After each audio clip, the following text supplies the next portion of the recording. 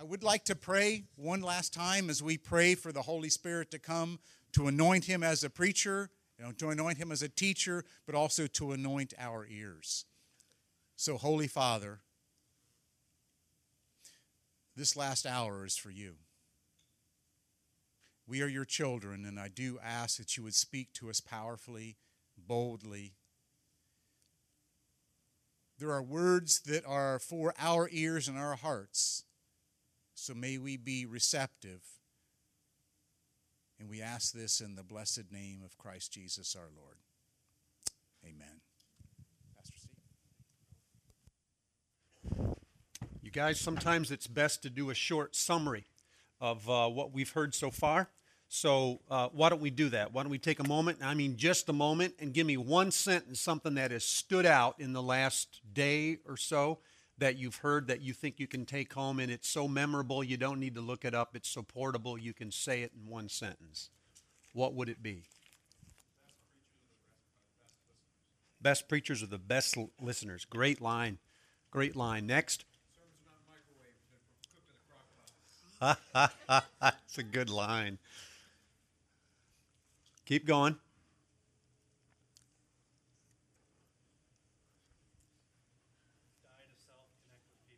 Die to self, connect with people. Yeah. Yep. Anything else? I'm repeating for the sake of the recording, I think, so I'm not really echoing you. But other things? I'm sorry, it was what? Vocation and devotion do not need to be separate. That's right. You were commenting on that last night, weren't you? Yeah, that's right. That was kind of an eye-opener for you. That's great. Yeah, Lenny and I were talking about that after we went to the room last night. Yeah. Sometimes you say, should those really be bled together? And I think our conversation last night was, do we have a choice? It just sort of happens, Other things that you've heard? Wow. No right to preach if you don't love your congregation. Heard that just from Steve Elliott just now again. That was true. And I heard it from Peter as well. Yeah. We'll do one more.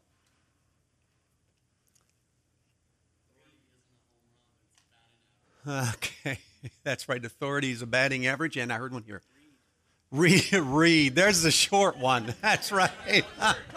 One word. That's true. That's so true. Wesley said, read or quit now. That's a rough translation, but it's pretty close to what he said. Then he listed all the stuff we're supposed to read and not quit. So, oh man, oh my goodness. This last session is one in which I'm going to try to hijack the session a little bit. We've spent the last day or so talking about how it is that you preach and how important preaching is and all that's involved in it. If I can just spend the last few moments of our time talking a little bit about what we should preach. And I know Lenny touched on that, but he was dealing with it more from the schematics or the matrix of how sermons are developed. I won't even come close to that. I want to deal specifically with the subject of it. Is that all right?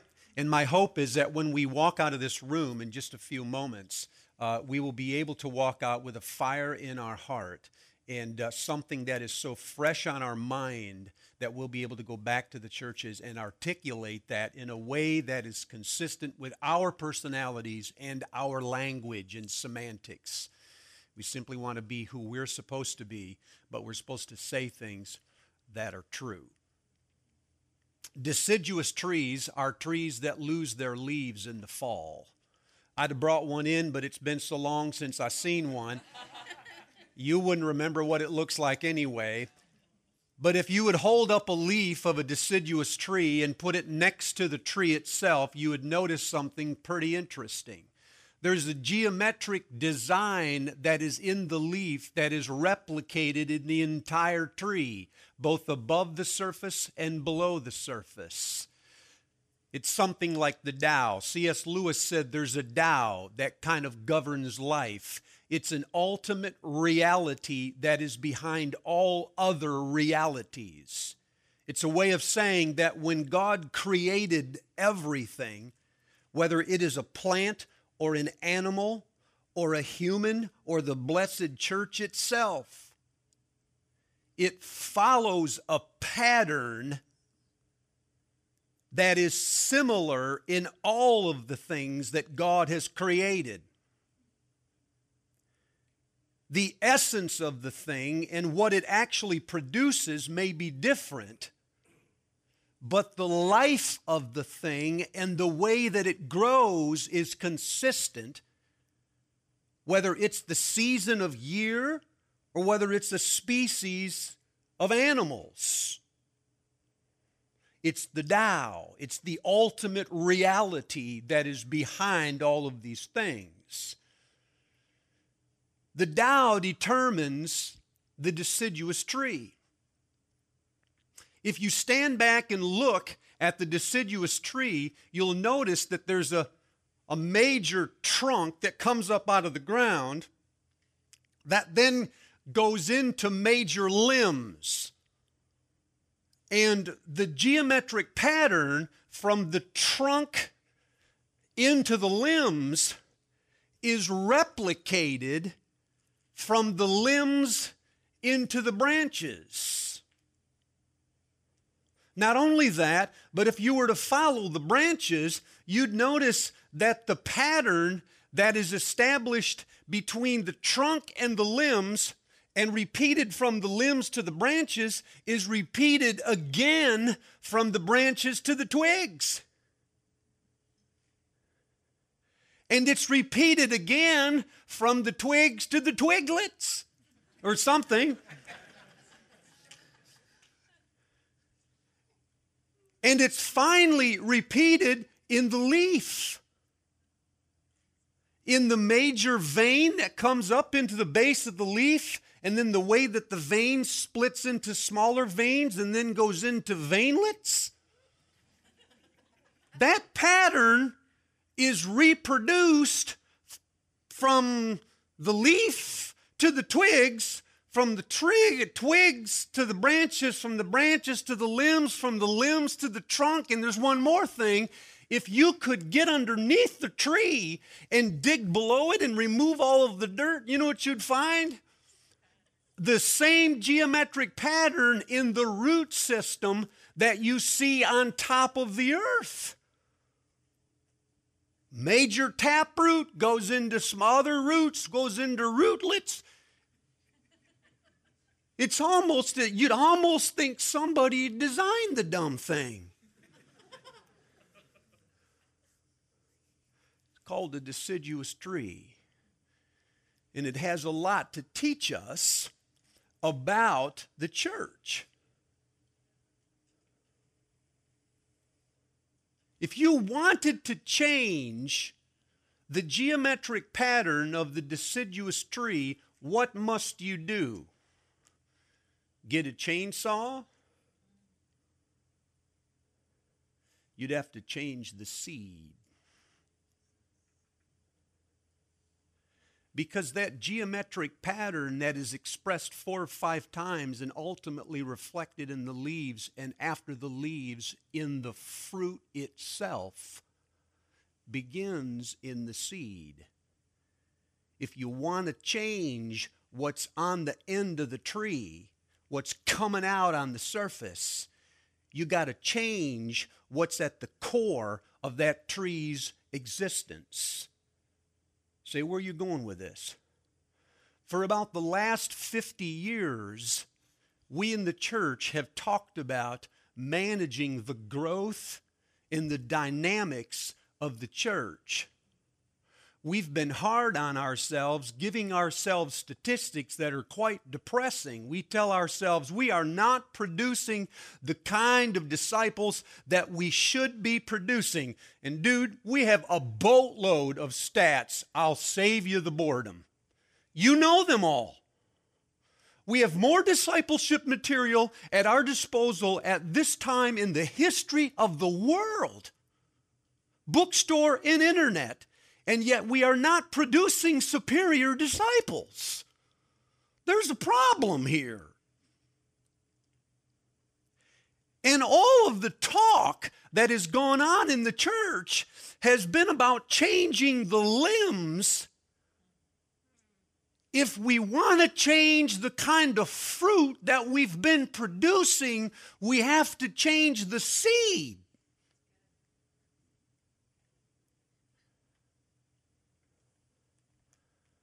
I found myself in a room once having supper about 2 months ago. I was with the Salvation Army in New York, and I happened to sit next to a church consultant. He is 35 years old, and he runs around and consults big churches. And so I thought, this would be a great time to get some free advice because I'm Dutch, and we're cheap, if nothing else. And so we started having a conversation about how the church should be managed. And the more we got into the conversation, he was talking about demographic shifts and about the percentages and about the ratios and all of these things. And the dude's about 35 years old, and I'm in my 50s now. And about halfway through the conversation, I found myself thinking, I should know this stuff, but I don't know it.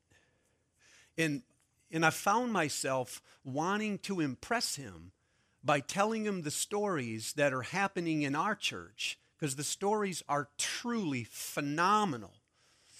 But I knew if I started to say it'd be artificial. I knew it'd be a form of self-defense that was rooted in carnality, and so I kept my mouth shut, but it bothered me until I went back to the room.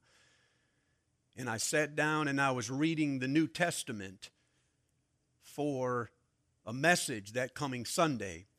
And as I came across a passage in Matthew where Jesus talks to the Pharisees about the wine in the wineskins, and then it hit me that the whole conversation that I'd had with that man, the area, the domain in which I had desired to impress him, pertained to the wineskins. How do we organize the growth that is happening to our church? Watch my eyes, so we can get even bigger.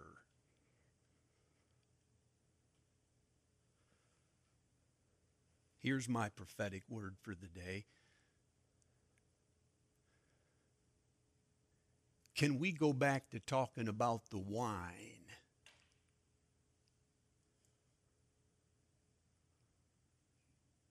The church right now is not in need of leadership principles that tell us how to manage better wineskins. The church is in desperate need of new wine. Because what we're producing at the end of the tree is not consistent with the seed from which we say we came. Are you with me? So this session is about that seed. If people are doing what we're telling them to do, if they're believing what we're selling, then we need to change the message because the outcome is not as we desire. A few months ago, I pulled a collection of people in my church because, as I said last night, we have a large gathering in our church, and we have some really smart people in there. And they're smart in different disciplines. And so in this church, if you want to learn anything, you call a meeting that, quite frankly, headquarters would love to call because they're experts in so many fields, and they're all in the church. So if you don't call that meeting with those experts and they're sitting in your church, you're dumb.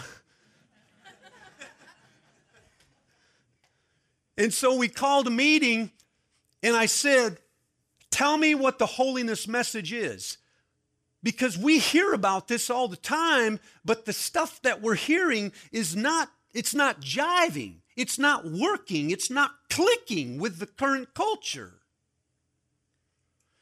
We pulled out a mousetrap and set it right in the center of the table and said there's a law of irreducible complexity, and the mousetrap's the best example of it. It has only 4 parts. It has a base, it has a lever, it has a trip or a trigger, and it has a spring. Only 4 simple parts, but it's irreducibly complex. If you remove one of those 4 parts, the entire mousetrap fails. That makes sense? So I'm thinking to myself, I wonder if the holiness message is sort of like that mousetrap. And I wonder if there are a small number of irreducible parts that, when put together, create a fully functioning holiness message. But if you remove only one of those components, the other 3 are rendered impotent.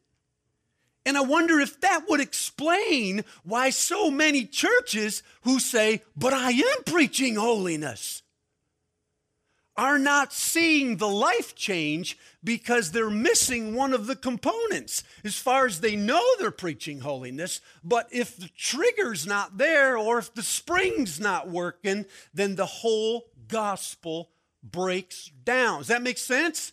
So I'm asking this group of smart Bible heads, and yeah, I'll save the acronyms. What are the irreducible parts of the holiness message? Now, again, this is cross-disciplinary, from sociological to psychological, neuroscience, by the way, a PhD from Oxford University in neuroscience with a master's degree in theology. Now, there's a bipolar dude if you ever heard one. Here's what we came up with. There are probably 4. And if I'm teaching this message to my church, my message must have some ingredients in these 4 categories. One of them is the optimism of grace. If you want me to put that in a propositional phrase, I'd put it like this.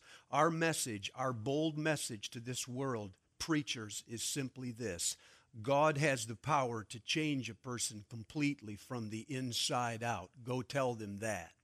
God can change, watch my eyes, not only the actions of a person, but he can change the thought processes before those actions occur. Watch this, I'll raise you one. He can even change the desires that come before those thoughts. He can even change the instincts, the gut reaction of the desire that comes before the thought that precedes the action. He can even change the bent of a person so that they were once wired one way and now they are miraculously wired another. Like he changes water into wine at the smallest molecular level. He changes the nature and the essence of a thing from one thing into another. Inexplicably, God can do that. Say that Sunday in some form. Use your language, your illustrations, but tell them that that's true. If you were born with certain inclinations, those inclinations can be changed, sometimes slowly, sometimes suddenly. But they can be changed like water can be turned into wine. It was not water that tasted like wine. It was wine. And it was better than the stuff they were drinking, which means they were not from the holiness tradition. That's the first one. One of the ministries in our church lately has been to a strip club. We send a couple of women, yes, always women, relax. Guys are like, can I go?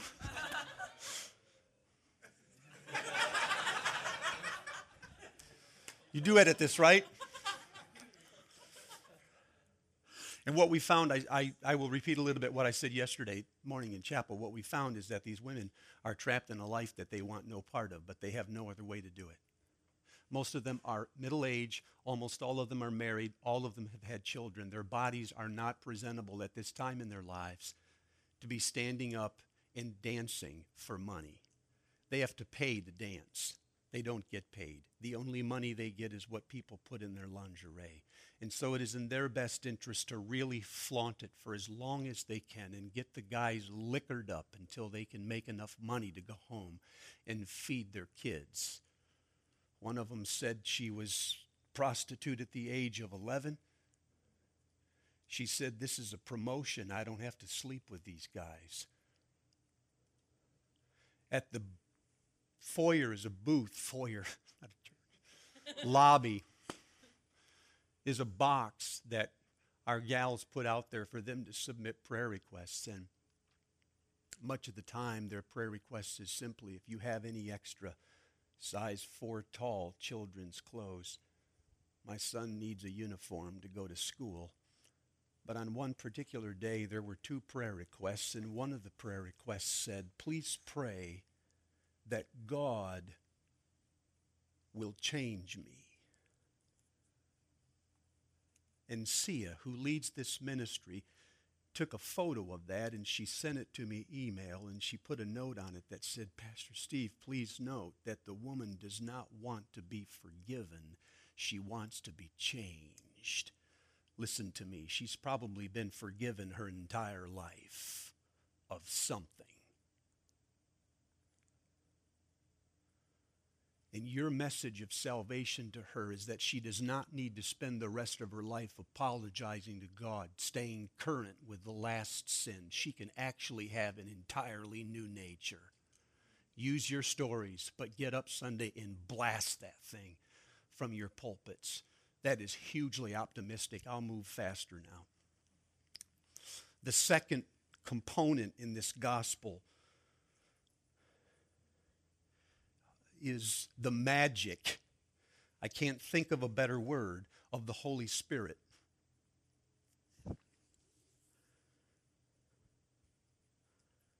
If I were to put it in a propositional form, I would say stand up on Sunday and make sure people know that God not only calls them to be different, but everything God calls us to be, He will do.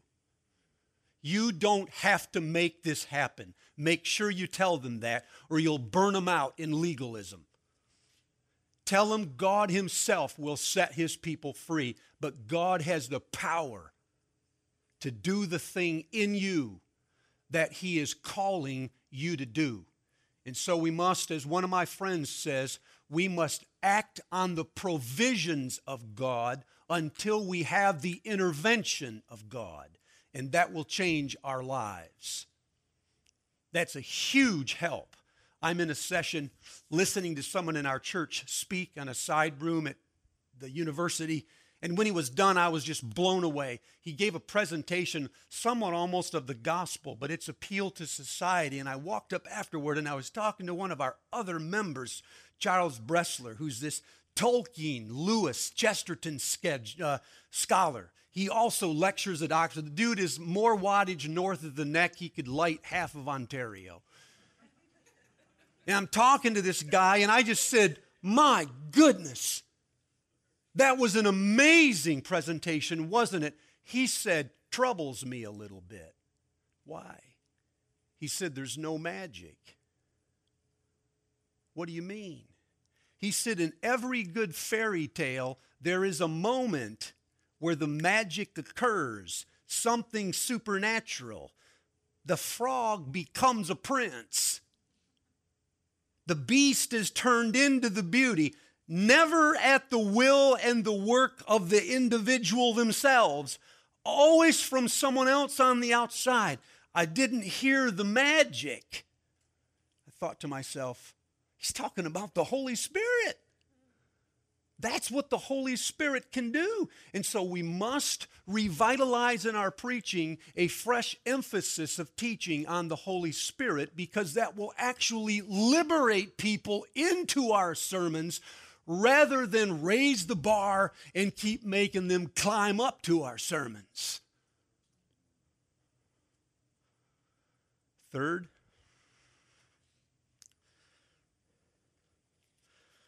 the communion of saints.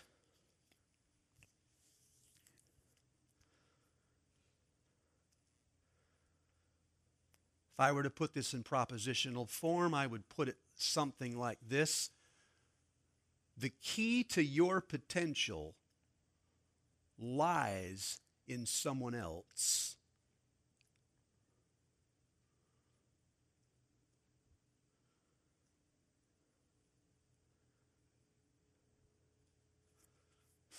Evangelists and teachers don't make holy people. It takes a church to make a person holy. Put that to you a little differently. You cannot be a sanctified individual any more than you can be a one-man trinity.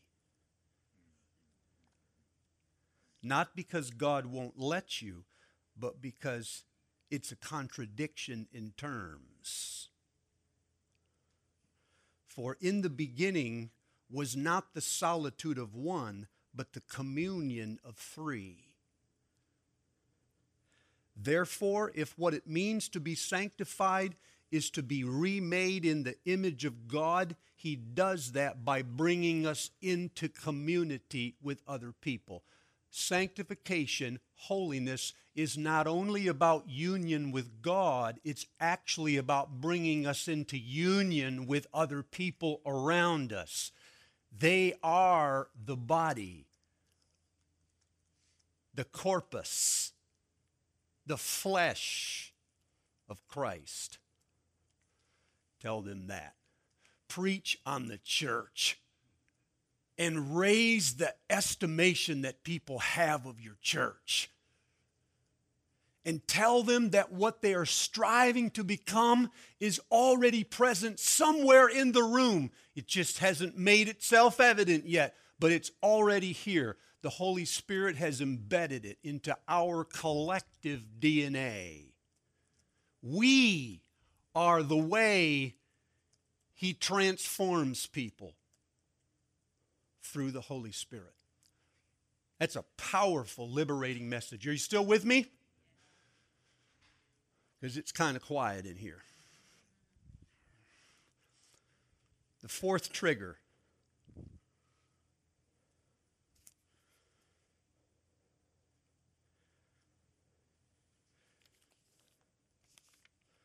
is the paradox of love. After God has made us holy, we will quite often not feel like it.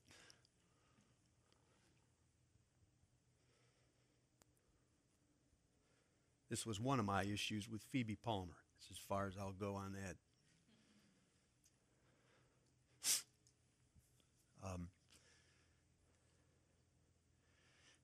The people who are filled are those who continue, the term is present tense, by the way, who continue to hunger and thirst. The ones who believe they are filled and no longer hunger and thirst are actually empty. So part of what it means to be holy people is, as A.W. Tozer put it, is to have found God and yet to pursue Him. You seek after one you already have, but you seek Him in a fuller extent, in a degree. So preach a message with an open potential. Preach a message that expands the horizons of the life that people could have, where people become fully alive and not just the walking dead. And this is a paradox. I'm in Florida, and this guy comes up to me afterwards, and he's pretty frustrated about this doctrine of holiness, and he says, I don't get this whole thing. You talk about God being easy to please and yet hard to impress. This is frustrating to me. He said, I always feel like it's this bar, and I'm climbing as fast as I can to try to reach the bar. And right when I reach it, it's like the standard just got raised, and I can't reach that. It's my whole life is about trying to reach the standard of what God wants. You see what he's doing? He's creating a model of something that is external. Holiness is outside of me, and I'm always clamoring to try to reach it. Holiness is new wine, man. You drink it. And it animates you. It's not the waters of ceremonial cleansing. It's the new wine that came from the water of ceremonial cleansing. And it's inside of you, and it expresses itself from out. So it's love. It's not just obedience. It's love. The most obedient place in the cosmos is hell.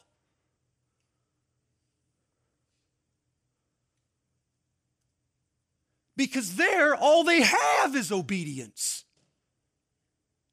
But in the kingdom of God, it's a kingdom of love, where he rules us with love from the inside and pulls us irresistibly to himself.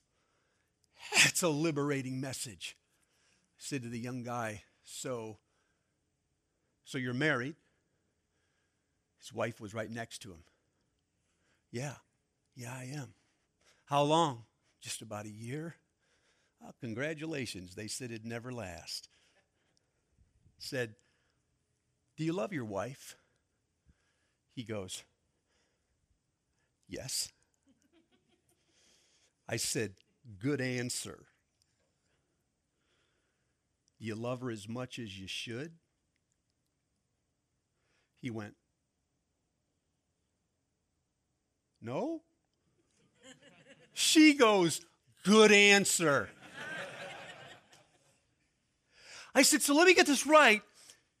You love her with all of your heart, but you do not love her as much as you should. So she's easy to please, but hard to impress. He goes, yeah, that's just about right. I said, that's a holy love.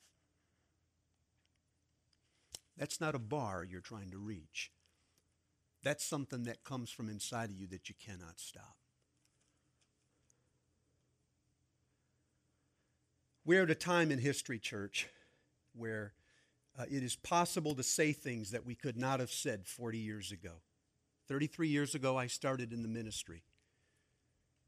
And I was preaching one gospel, and I find myself today preaching a fundamentally different gospel. And I won't spend a lot of time telling you the difference, but I want you to, if I can, I think it's essential as preachers of this message that we seize the day that we are in.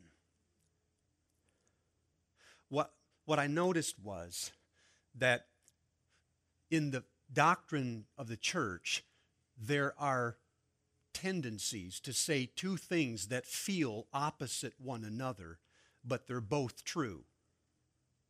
And what happens at any era in history is the era will seize one of these tendencies and build an entire gospel around that tendency.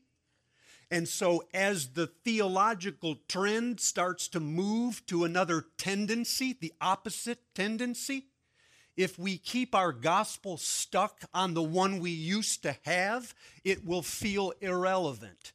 So I'm telling you, now's the time to adjust the gospel according to the theological shifts that have occurred, and it makes it really, really opportunistic to talk about this message that we just talked about. One of the fundamental shifts in theology in our culture right now is the shift from God is one to God is three. Ought to use that to our advantage. 40 years ago, we were so afraid of the Eastern religions and afraid of the cults that we insisted God was one. We're no longer worried about them.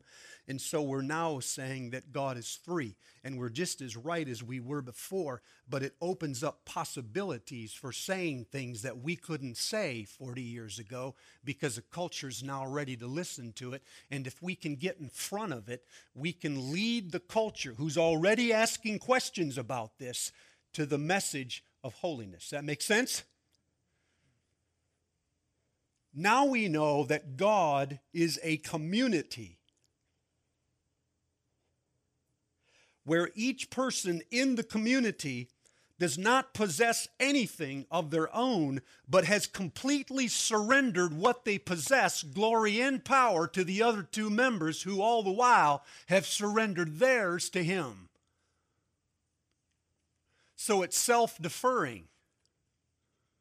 We ought to leverage that for our messages on the church and our messages on marriage, to say that what God is actually doing in marriage and in the church is creating pockets of holiness where He has colonized the triune God on the earth. Say, put that a little more crassly so I'll get it. To the extent that my marriage does not imitate the union between the Father, the Son, and the Holy Spirit, it's still affected by the fall. So you're no longer telling people just to stay married. You're telling them they're not married enough. And that's a holiness message. Raise the stakes. One of the fundamental shifts that's occurred in our culture is the shift from Jesus is the Son of God to Jesus is the Son of Man.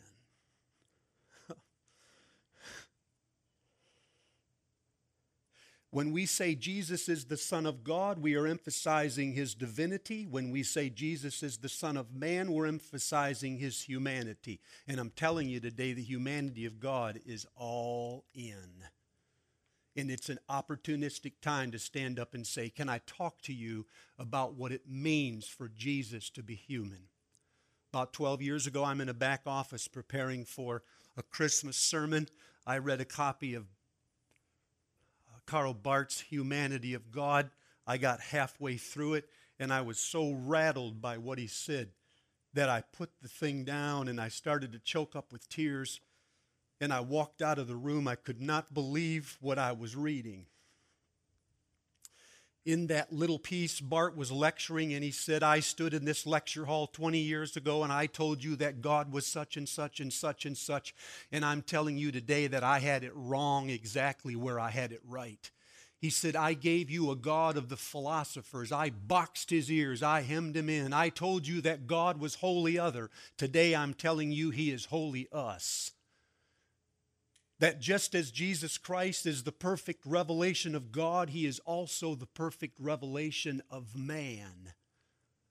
So that when you look at Jesus Christ, you are not only seeing what God is, you are also seeing what man can become in His humanity. That's a remarkable statement. That's when I put it down and I said, man, that is too much.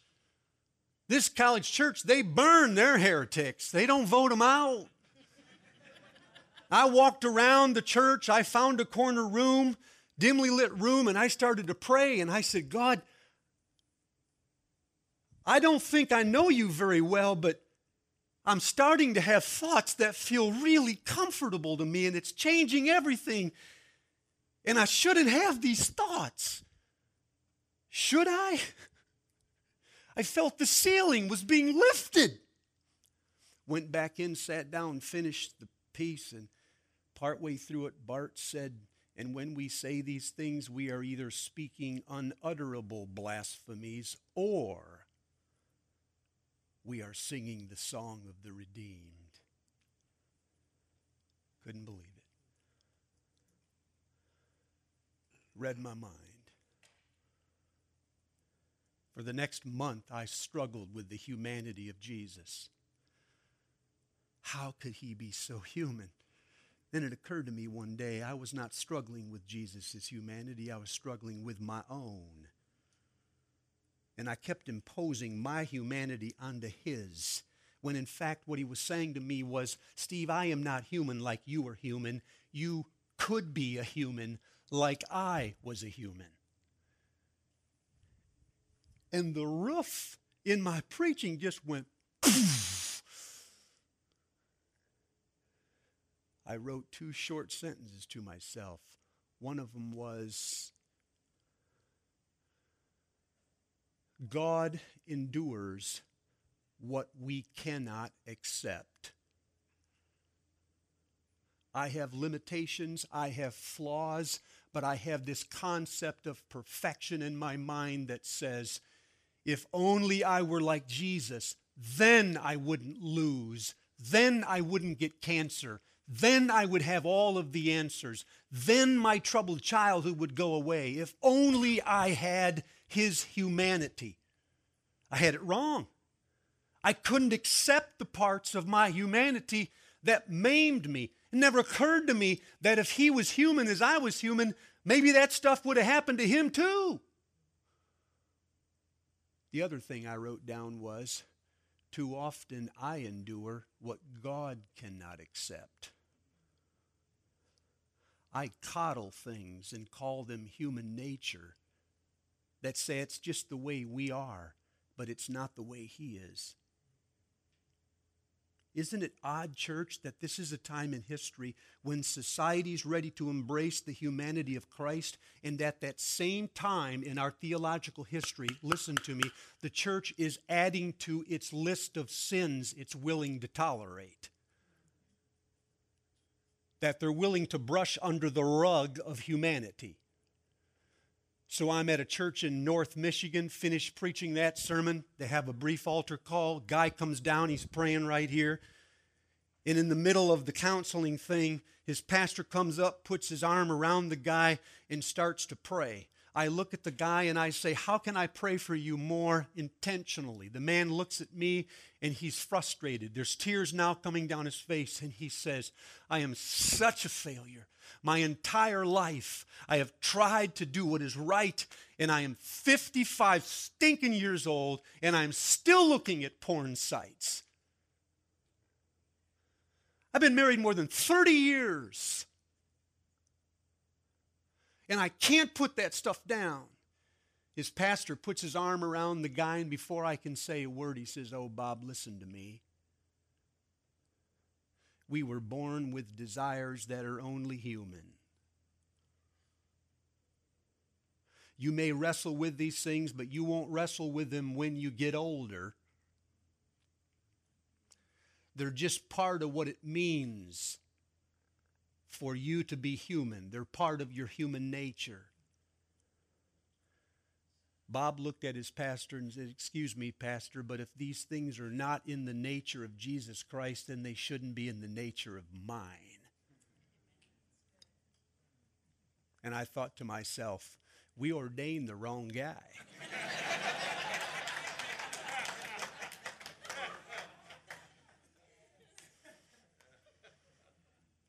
You stand up and tell them Sunday that if Jesus was human as you are human, and he certainly was, Gregory Nazianzus says, what he did not become, he cannot redeem.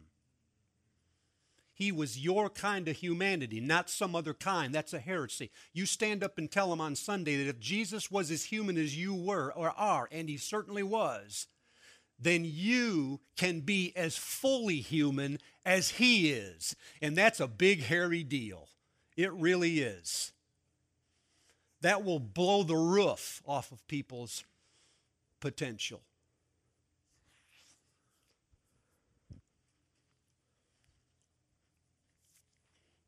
All right. I'll stop there.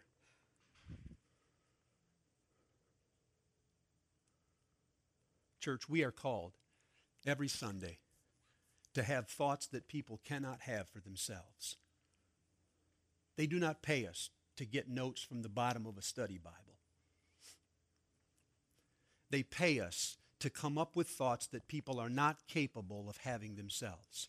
That means, as you've heard, we read, we exegete, we diagnose culture, and we let it simmer for a long time. But on top of all those other things you've heard it means it is our job to consistently raise the potential that people have for their gospel. It's way better than they imagined. And it means that this is an amazing time for you and I to be preachers of that gospel. It's an amazing time to have the gospel that we have. This is an opportunistic moment, and the culture already has the interests. We only need to send a fleet, that's you, in front of them to say, here's what it really means for God to be as we say he is. Last verse of his hymn to the church, Charles Wesley put it like this: finish then thy new creation. Pure and spotless let us be.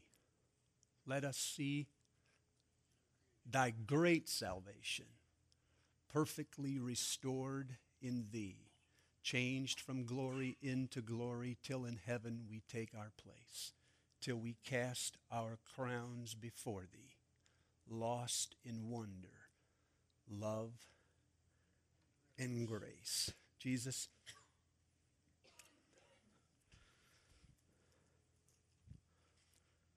your gospel is far more mystical than our paint-by-number sermons could ever capture.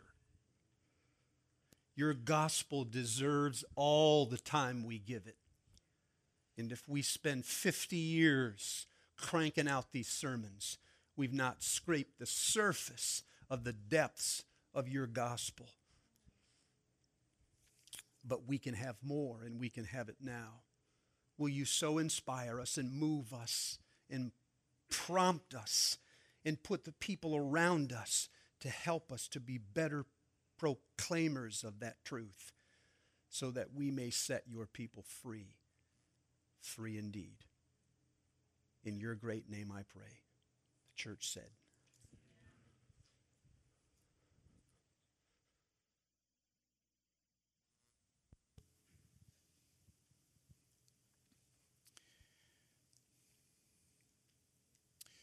For you, all the people that put this conference together, I make a pledge to you. I will wash their feet. They've washed our feet during the last several days. I will do that in your name. Steve, thank you. Lenny, thank you. Peter, thank you. Everyone that put all the things together, most of them you don't even know what they did. I will thank them, and I will wash their feet for you. I'm going to ask Mark if you would do me a favor. I have no voice whatsoever.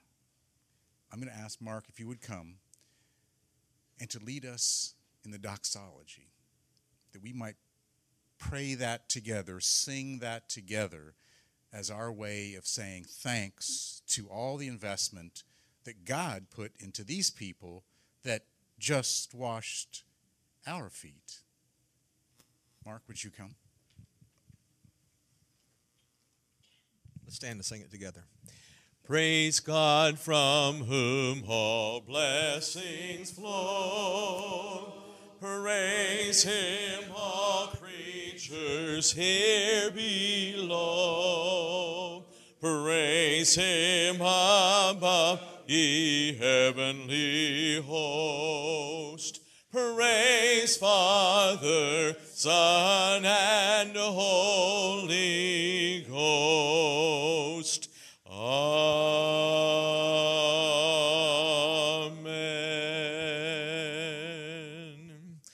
Father, through the foolishness of preaching, it pleased you to save people. To that mission we go, with your anointing, with your Spirit. Thank you, Lord, for our brothers and sisters who share this great mission together in this corner of your harvest field. We pray, God, for the greatest days ever in your kingdom in the months to come. And we believe it together in Jesus' name. Amen. God bless you. Drive safely.